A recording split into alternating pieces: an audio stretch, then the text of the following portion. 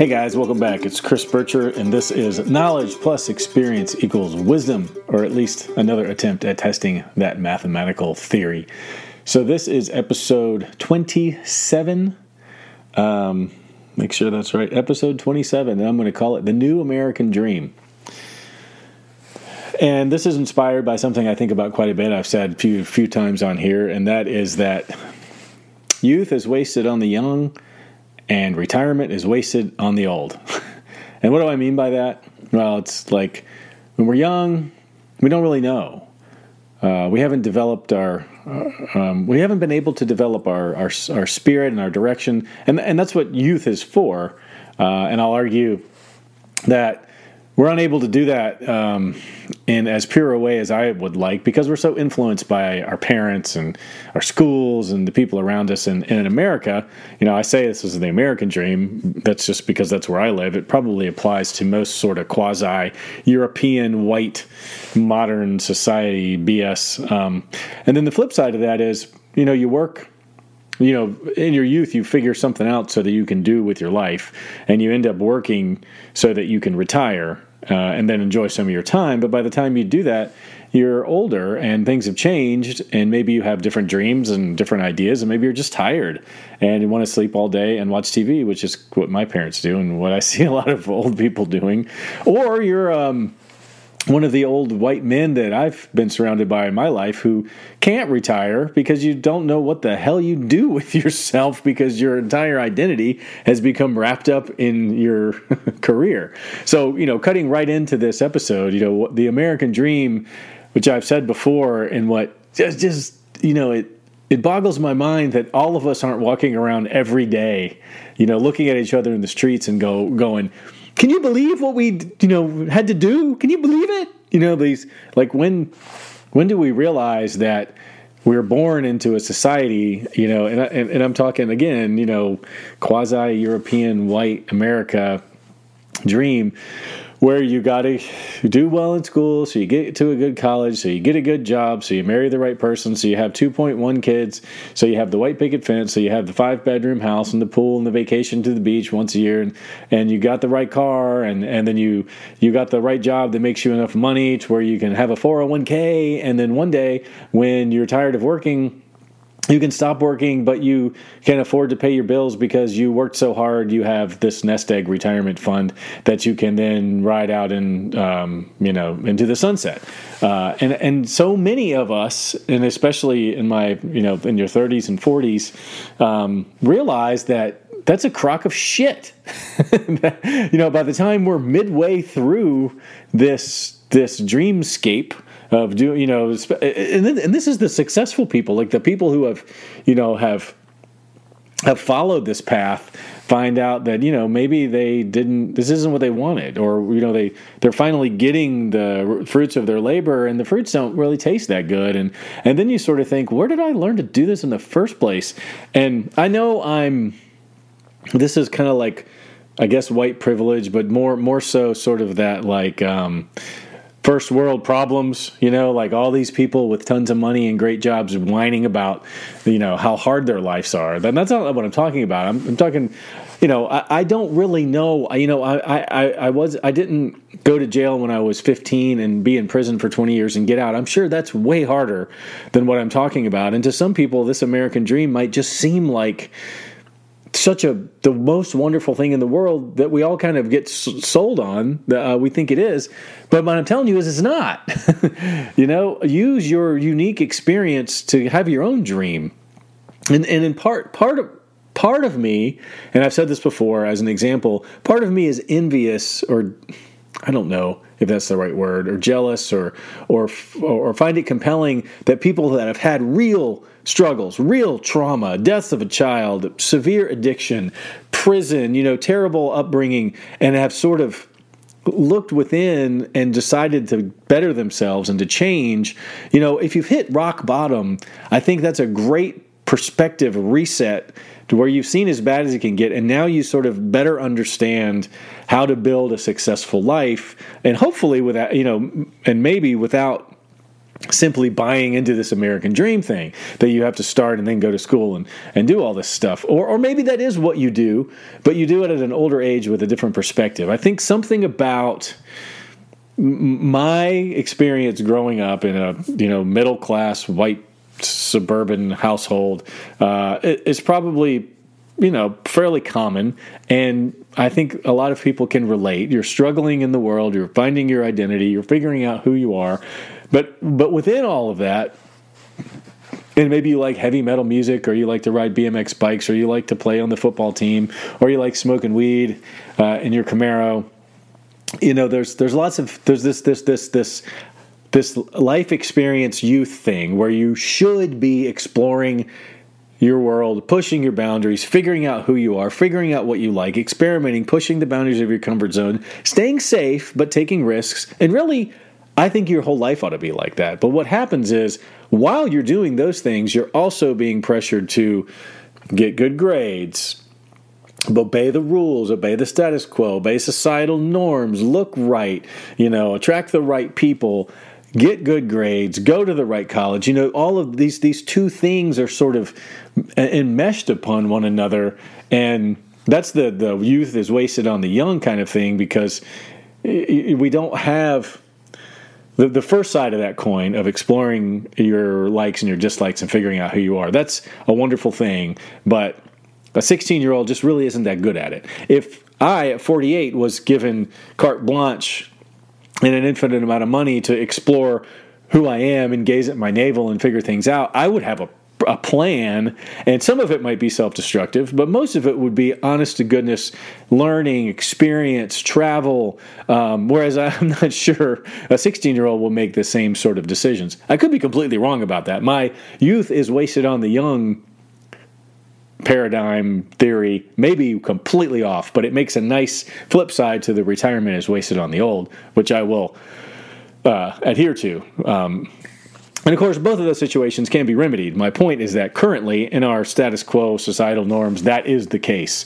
You work your whole life for this retirement that, what are you going to do? Go skydiving? And some people do, sure, but that's not the typical norm. I'm talking about the bigger patterns. There are exceptions to all the rules. That's what makes life wonderful. We want to be exceptions to the rules. Maybe this episode should be called "Be an Exception to the Rule," but really the rule that we're talking about is this American dream.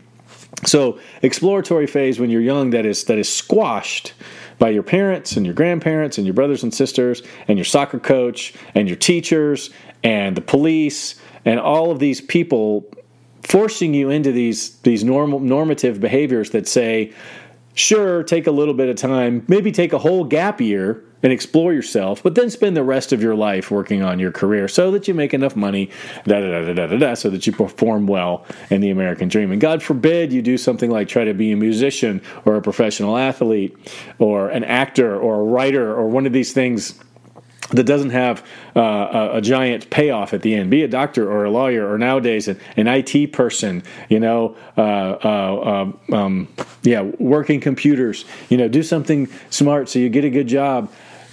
Why are all the 18-year-olds taking advice from us 40-year-olds or normal, a 40-year-old who is on this path? It's a shame because, I think there's two types of midlife people that I know, and again, biased heavily toward white middle-class America, but the ones that understand that the rat race is a mess, and that they've been sold some dream that they never really agreed to or were forced to agree to or were taken advantage of, and somehow got on this path and have come halfway through it and realized they don't want to be on it. There's those people. And then there's some people that are completely still into, I've got the Range Rover. I get a new Range Rover every 3 years. I am the shit. I have got a wife and 2 kids. I have got the house. There's certainly people out there who are convinced or believe that the American dream still has value. And truthfully, that's a lot of the people that I'm surrounded with. That's great. Maybe there are some people that it all works out right, and they retire at exactly 67, and they're full of energy, and they not to knock my own dream, but they buy the sailboat and they ride off into the sunset, and they have a wonderful life. I'm sure that happens, but I think those are the exceptions. I think the more normal condition is that people get halfway through, partway through, almost to the end sometimes with this American dream, and just go, shit. What did I do? This isn't what I want. That's not what I wanted to spend my time doing. I would rather have been scuba diving. I would have loved to take my kids fishing more. I don't know. It's what I see and it's what I experience. And I'm sort of different because I sort of like, I'm like this hybrid where part of me still believes in that youthful naivety of just living an enlightened life. And then the other side is completely the opposite, where I'm completely abandon my own dreams to build this life that I have and dedicate time for my kids or whatever and make the sacrifices. I guess that's the point. You go from like this budding, full of energy, curious sponge to sort of just doing what you got to do to get to retirement. It's like all of a sudden you've got this first period of your life, and then this middle period of your life, and then this third period of your life. I think that's a pretty, youth, middle age, retirement age, or older. And I love the youthful age, especially before like 5, because that's the minimal amount of influence we're going to have from society and our peers with respect to this American dream, brainwashing, stuff. Certainly you can't just leave a kid. We need to learn things from our peers and teachers. Yes, but I just wish the paths that we were encouraged to take were not so narrow. This American dream is a very narrow path. I just think the path can be much broader. Maybe you're a man and you have a husband on this American dream. Oh yeah, that's different. That's not part of the plan. Maybe some people are becoming a little bit more open-minded, but certainly the American dream of the 60s or 50s did not include gay, lesbian, alternative lifestyle relationships, right? So broaden the path. Some parents are great. They encourage their kids to be the artist and the painter and the writer and send them off to special schools in New York and work really hard to pay their tuition or whatever. And those things are wonderful. And some people, gaze at their navels until they're 40 and realize I haven't worked a day in my life and now I got nothing to show for it and nobody wants me because I'm a lazy slacker. So there's plenty of those stories. And I guess my concern and my point is, there's not one way to win this game. In fact, the one way that everybody thinks is right, the rat race, see whichever episode that was in this podcast, it ain't all what it's cracked up to be. We're pretty much wrong about that. It's like, it's easy for me to tell people, you really need to buy a Tesla because it is the best automobile made. But I don't own a Tesla. I've just read about it, and that's what everybody says is true, and so I'm going to tell you the same thing.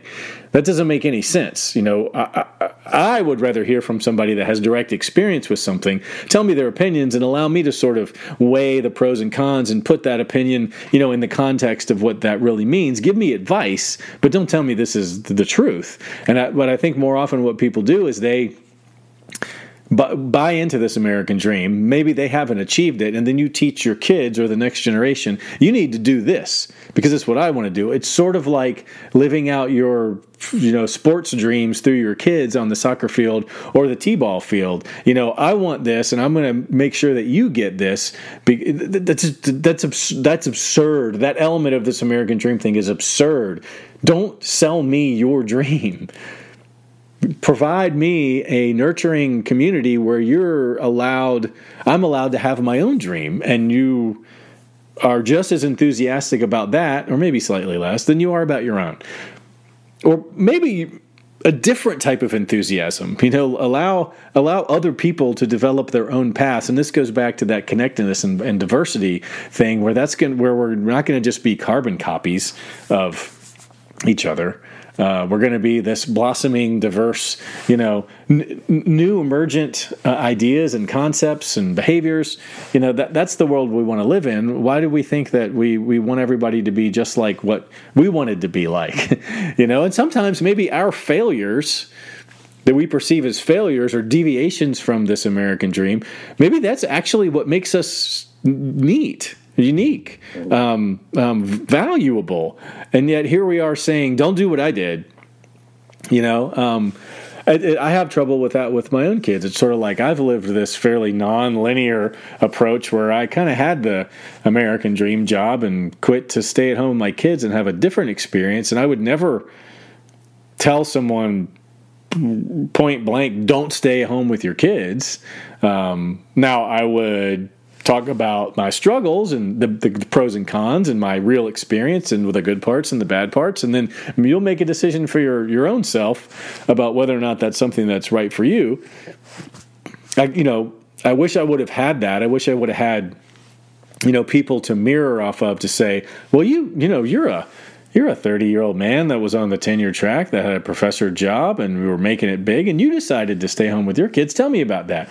I didn't have that person. Those people were few. Still, even today, that's not like a common thing that's easy to do, and that's part of the issue with choosing your own path and picking your own dream is it's not the status quo, and there's going to be fewer people that you can sort of emulate or commiserate with, or sort of that can you collaborate with, and maybe that's a big part of it is finding your own community.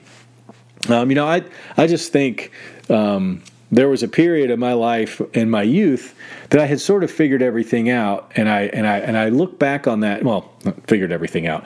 I was very content with who I was in the context of my age. I was about 20 to 22, where I had sort of was overcoming some of my struggles from adolescence of being kind of weird. I'd found my people, I had a good networking community, and I was able to sort of use the confidence in myself to sort of cast my future and my path. And I, fortunately or unfortunately, I let the American dream, mostly, the people at my teachers in college, my advisor, the pressures of the modern world, and my parents sort of stifle that part of me, and I wasn't strong enough to sort of let that person decide for me, and I let that American dream voice sort of choose what I did with my future. And, I ended up picking a major that maybe I shouldn't have. Maybe I should have stuck with what I wanted to do. But the point is I was in a space where I was aware. I was hyper aware of who I was. I knew what I wanted, and I didn't go for it. No regrets. Everything works out the way it works out. But I think that's something that can happen to people. You have to. It's like my wife is doing a life coaching sort of thing, and we talk about this all the time about writing out your values and writing out what it is that you want, and actually being explicit about things so that you can decide what to do and make goals. The analysis paralysis episode talks about some of these things. That's an important exercise to go through. And I think until you've done that, until you've verbalized sort of pseudo-concrete or measurable, like SMART goals and, characteristics of your personality, it's really hard to just sort of decide what to do next because there's no context. And so without that, and that's what I was doing, I think. I was in that period where I was deciding those things for myself. And rather than fill in the blanks on my own, I sort of, my fear of the future got the best of me, and then I sort of accepted the conventional wisdom of get a job, get paid, put that in a retirement account, and so maybe after you do whatever you're going to do for 30 years, then you'll be happy, or then you'll have your time, or you would have bought your golden ticket, or whatever it is. I didn't understand. I didn't have anyone. Well, I'm not feeling sorry for myself. It's just I'm trying to think about what would have made that different. I think having a community of influences, peers, parents, authority figures who were more diverse and less, narrow vision, American dream driven, you get a lot of different input, you get a lot of different feedback, you get a lot of different alternatives. Here's how I became a successful writer. Yeah, it wasn't great. Yeah, I got a lot of negativity from the conformists of the world, but this is how I did it.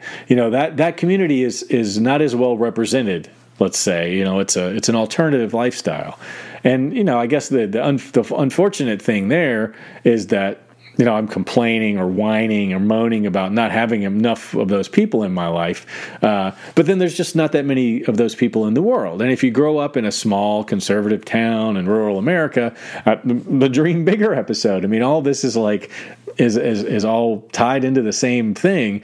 You just don't have those same influences. So a diversity of influences, I think, is a benefit. Being able to expose yourself, or for parents, or for the community at large, the influential community, the authority figures, the teachers. Part of our job ought to be showing the next generation that there are lots of choices and that there are pros and cons. And sure, there's and that we're all afraid and worried and concerned for your own future, and we want you to have the best things, and all we really know is this normal thing that you do where you get a job and you make money. That's all we got, but we sell ourselves as influences, as knowing what we're talking about. And so there's another step. Step one, we ought to put more diversity of options and choices with how to live your life into the world, rather than, perpetuating the myth of the American dream, the lie, straight up, of the American dream. That's number one. And number two, sort of reduce the fear of the unknown that we have, and accept that if we really love somebody, if we really believe in us as a species, if we really examine our experiences, we'll see that this fear of failure that drives this perpetuation of the status quo is not as severe as we think it is. It's a common example. So I'm naive, Pollyanna shippy. I just always believed that I wasn't going to need as much money as the American dream people were making me believe that I needed. I didn't start a retirement account early. I wasn't working. I didn't have a 401k. I didn't have a savings account. I didn't have concern. My fear for not having any money when I was 70, or being destitute, or whatever people are afraid of, just wasn't that big. And that can be completely idiotic and naive. I'm not saying it isn't. I'm just saying that's how I was. So I just wasn't concerned about how much money I made and whether I was able to save it. My concern was that I wanted my kids to have the things that their peers had, so that they didn't have this otherness that I had growing up. And as long as I could do that, so we could go out to eat sometimes, they could get their phone, that was good enough, or whatever. They had cable TV, so they could talk about stuff, of course, or Netflix or whatever, that they didn't have these drastic, different sort of household. And maybe that was completely erroneous, but that was my concern for money. And if I had enough money to do that, beyond that, all we really needed was food and shelter. And I could live in kind of a dumpy place and live, have a car that was 10 years old, whatever. I was still middle class, I wasn't destitute. I wasn't suffering, but I didn't have this plan for the future, or certainly to pay for their college or anything like that. We had enough money to get our basic needs met. They could have the little fun things they wanted to have, and we could probably go on a vacation a week out of the year. That's when I was single, divorced dad. And I thought that was doing pretty good. And I worked a job that I hated in order to have that money. But I was willing to do that because it all made sense. Now, I wasn't doing a whole lot of stuff for myself, but, I wasn't suffering either. During that time, I bought a house. I had enough money to pay for a down payment on a small house, a modest house that I still own and rent, and a motorcycle that I've since sold. And, it wasn't a terrible thing, but I certainly was not putting away whatever percentage of my income every month for savings or retirement. And I wasn't too worried about it.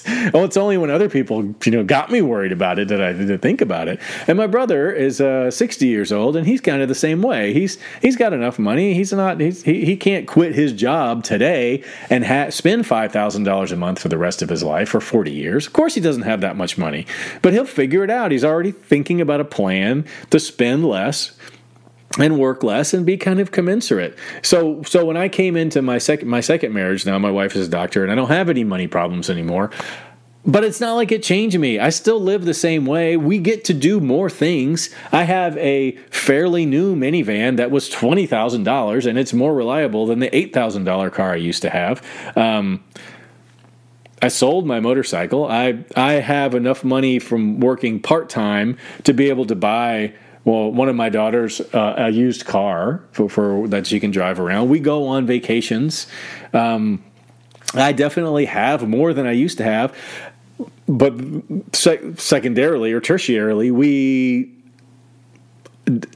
address these retirement issues pretty constantly. It weighs heavy on my wife's heart. We've paid off our mortgage. I mean, we have a different lifestyle, but that's not true. We have a similar lifestyle than I used to have, but we just don't have the concerns. And so that's awesome, right? I didn't really have it before, but I don't have the justification for fears. Now, what's weird about it is my wife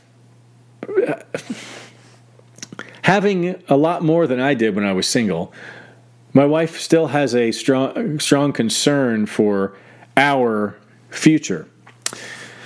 And this is changing because we're discussing a plan where she can leave the rat race, develop a new American dream where we sort of live on less and commit to a lifestyle of spending less money but having more experiences. And you've probably heard me say this before, that the sort of fantasy, and I think this is literal, is to live on a sailboat and be able to see parts of the world without having to pay to fly there, with using mostly the power of the wind to get there. Now, that's a stupid, expensive habit, hobby, lifestyle, whatever.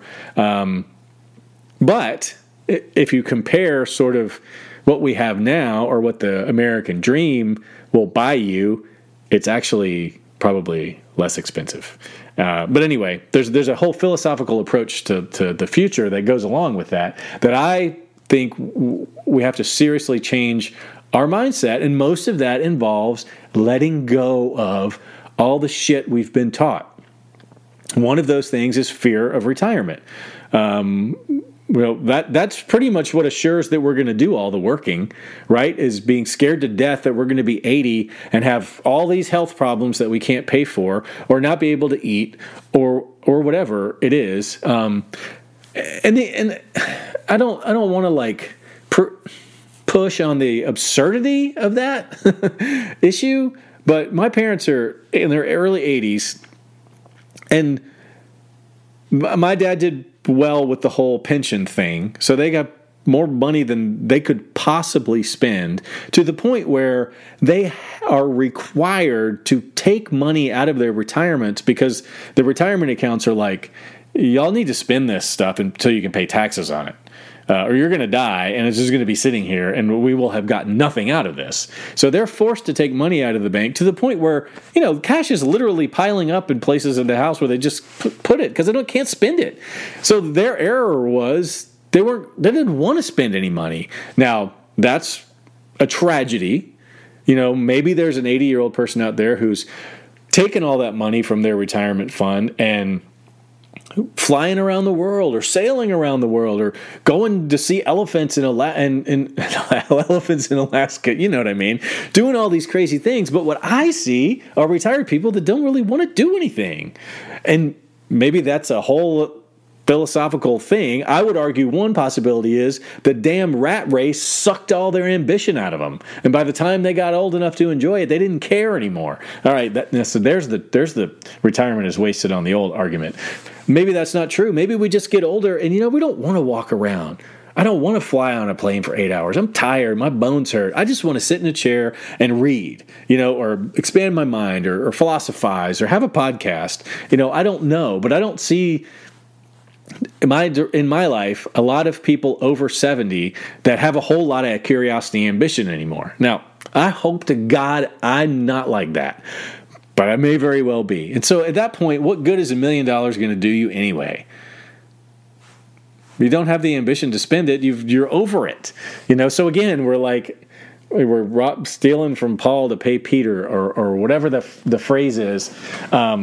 So why not enjoy some of that now? And I think a lot of that goes back to my wife and I.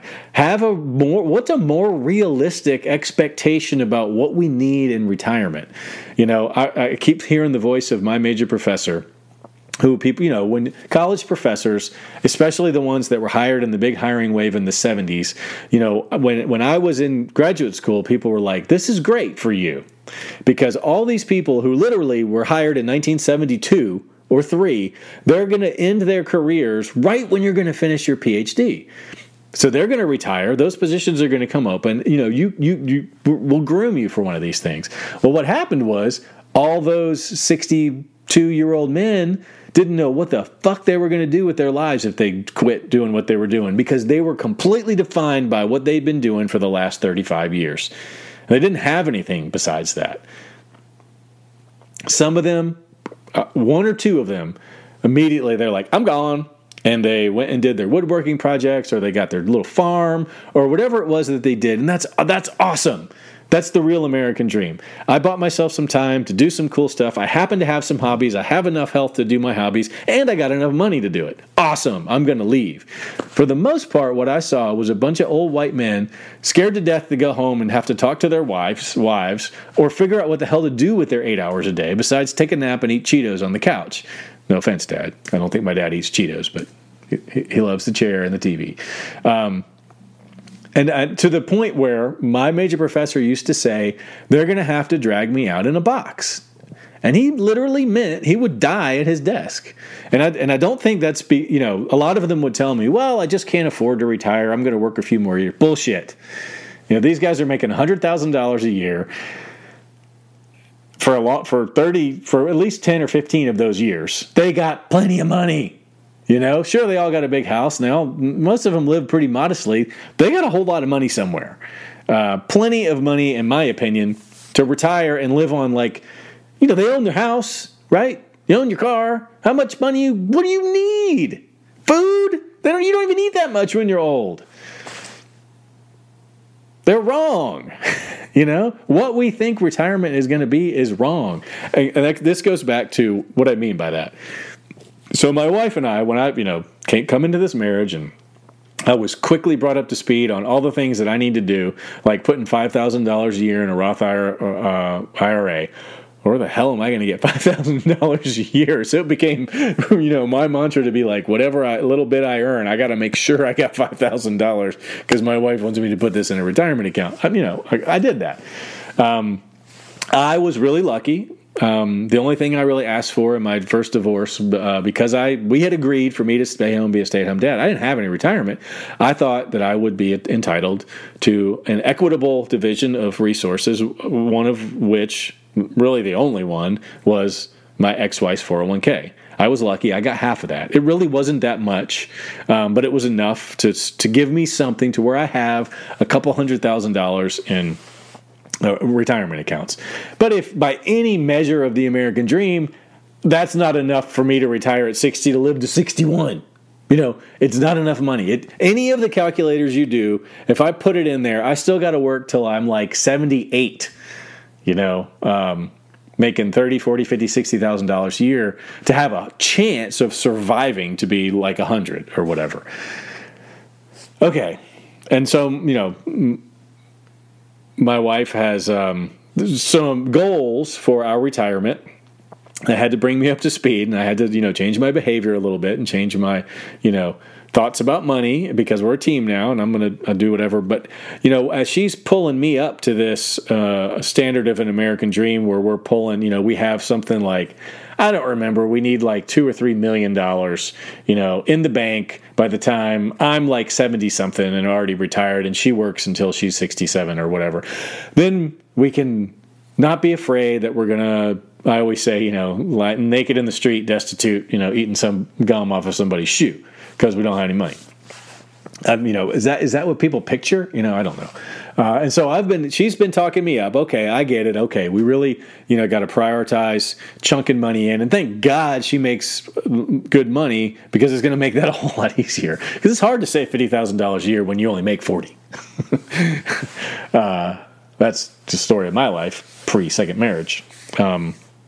Even my first marriage, my first wife was a pharmacist. She made pretty good money, but we didn't have shit to show for it, except for, a small retirement account.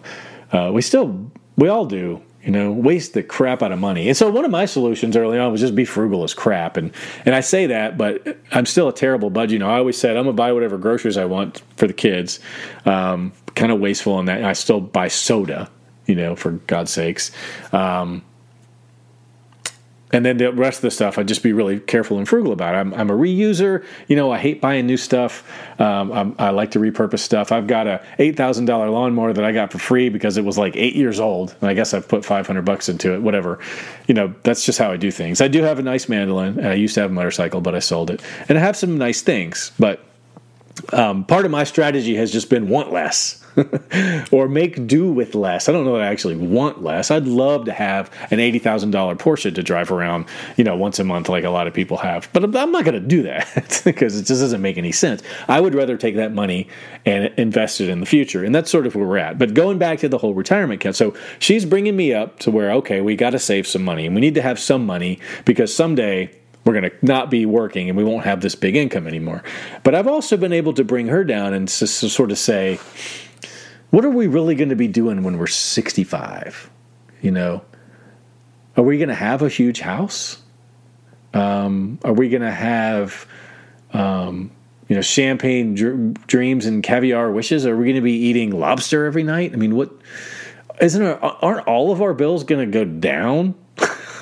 So if we're basing our behavior at 65, 60, 70, 80 on our behavior with no kids, on our status quo behavior at 30 and 40 something, 38, 39 and 48, and a 4-year-old and 8 and 4 kids, I think that's erroneous. That's bad math. Sure, that'd be cool. You might as well overestimate. And I think that's something we've kind of done is go, well, if we make $100,000 a year now, maybe. And this is what the calculators will tell you. You better make 70 or 80 when you're retired because you're going to need it. Where does it go now? I mean, but and then secondarily, we've sort of been on this idea well, the idea of investments in a retirement account is that you're earning money passively on your money. You're using your money to make money. Rich Dad, Poor Dad, if you guys haven't read that, it's a wonderful book. Robert, his last name starts with a K, Japanese guy. It will change your relationship to money if you've never read it. It's called Rich Dad, Poor Dad. Bestseller, you'll find it. The difference between being rich and being wealthy. What was my point with that? I mean, we will spend less in the future than we do now. And so our idea but I guess we could, if we made the same amount of money we had now, then we'd be safe, right? At least that would be safe. I don't know how much I'm going to need. And so let's just say, let's maintain what we have. So if you wanted to maintain that $100,000 a year salary and not work, then you're gonna, let's say for grins, you make 10% on your investments. Then you're gonna have $1 million in the bank to get $100,000 of passive income out of that. Now, what I've seen from the sailing community and from millennials, it's interesting. I didn't really mention this, but a lot of the youth of today, I would argue maybe youth isn't wasted on the young, because a lot of these millennials and Gen Zs and whatever they are, I think they're thinking about this stuff. I think they're calling us on our bullshit and going, your dream sucks. I'm going to figure out a different dream. And of course, the subscribers to the rat race status quo go, oh, you're not going to make it. Oh, you're going to be so sad and destitute. Oh, you don't know. You don't have a savings account. You're not going to buy a house. Right? I mean, and which I guess is normal. It's like, don't listen to Elvis. He's satanic. What does this generation know about the next one, the ones, coming after it? Not a lot. But, part of me says millennials are, got a lot of problems too. But I love this idea that they're not subscribing to the status quo American dream, narrow, linear path. They're coming up with their own new ways. And there will be some suffering associated with that. There always is. But maybe they will emerge having figured this out, finding happiness earlier, not, spending 30 years of their lives working for the future. That's what I think more of what we want. And I see some of that in younger people today. I see some of that reworking of the way, the way to do things. And that is so encouraging. And that's sort of where my wife and I are at right now. It's like, this isn't working. Okay, what's not working? Well, I don't really think, working this hard, this much to make the money now, to have it for later is the way I want to do things. I want to do things now. And maybe there's a compromise that we can make between what we plan for the future. And so, again, some of the Gen Zers and the young people and people in the sailing community, they have this idea of passive income. Writing an ebook that you have on Amazon that pays you a dividend every month. Doing work that you can do remotely for odd jobs, like, what is that called? Like the... like Fiverr, the gig industry, so driving Uber for a couple of weeks and having some of that money and saving and doing these things so you can take, having a job where you can take time off, doing a series of small things, working 3 months out of the year so that you can go snowboarding in the Alps for 9 months out of the year or whatever, and making these compromises now so that you don't delay the gratification. And I'm not talking, that's not the same thing as instant gratification. This is a good hybrid, because I think what we were afraid of, the 60s really screwed us up, because coming out of World War II, we go work hard, make a lot of money so that you retire and you're healthy and you're safe. And then the 60s came along and went, fuck that, we're going to party all of it right now. And I was like, okay, that's too much. You can't, there's two ends of the spectrum, right? Put it all in the basket for the future, and you may not even live to spend it, versus I'm spending it all now because I don't know what tomorrow's going to bring. This middle ground Goldilocksian hybrid thing where you spend a little, live a little, that's probably more like, something that suits me better. And really, I'm 48 and I feel this every day, where it's like, I've already done this. And one thing I would, this is kind of a weird tangent and that I think about sometimes is, I have made the sacrifice for my kids. I have not done a lot of things. I didn't pursue a career, for example. I sold my motorcycle back. I don't play in a gigging, traveling band because I want to be around my kids while they're young, because I think that's a wise investment. It may not be. I may have made a super crazy mistake and sort of traded in my 30s to be a dad. But, at the end of the day, I'm going to be okay with that. But one could make the same arguments that I'm making about the American dream with my own personal lifestyle. It's going to do that for everybody, but not everybody's doing what I did. And so it doesn't have the same power over the young people. Nobody's going to go, wow, I guess I got to get a job and then quit and raise my kids and not do anything. I'm not trying to sell anybody on that.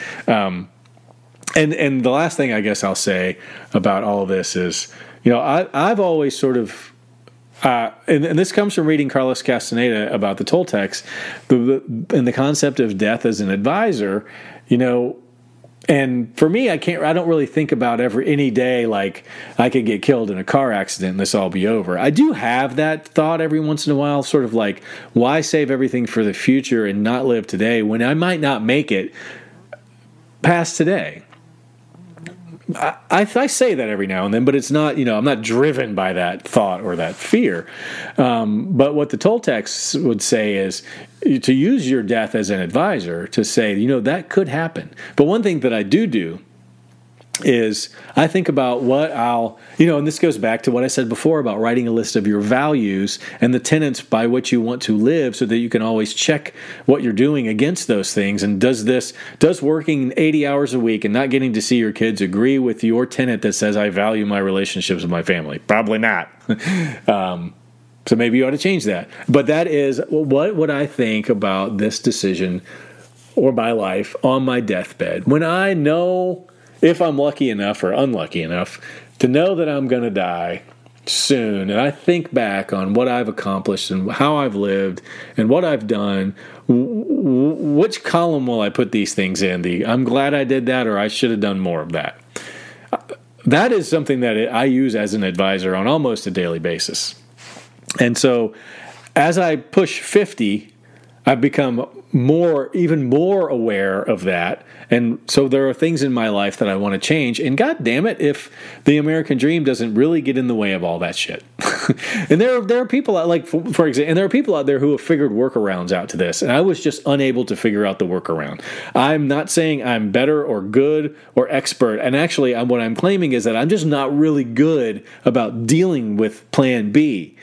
I know I don't want to do the American dream thing, and I see other people who have made it work for them, and I'm incredibly jealous because I was unable to do that. I'm like an all or none type of person. I wasn't able to fit myself into that regime. Like, for example, I have a lot of male friends that I don't spend very much time with who, maybe it's because they all have sons, but they all have organized their lives so that they have overlapping activities with one another.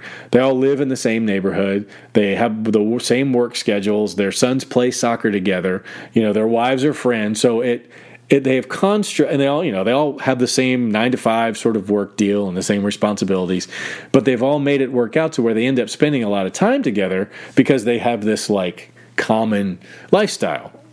And maybe that's just a side benefit of subscribing to the same narrow approach to life. Or maybe it's a brilliant way of getting it all at once. They get there because that's one of the things that I think I'll regret on my deathbed is I didn't spend enough time with my male friends, and something I really like to figure out how to do more of.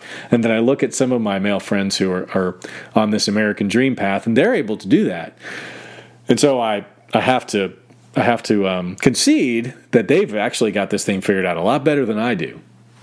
Now, maybe their way doesn't work with my way, or maybe I'm just being stubborn. I don't know. But that's an example about how there are workarounds, there are compromises, there are ways to sort of game the American dream system and still sort of have it, right?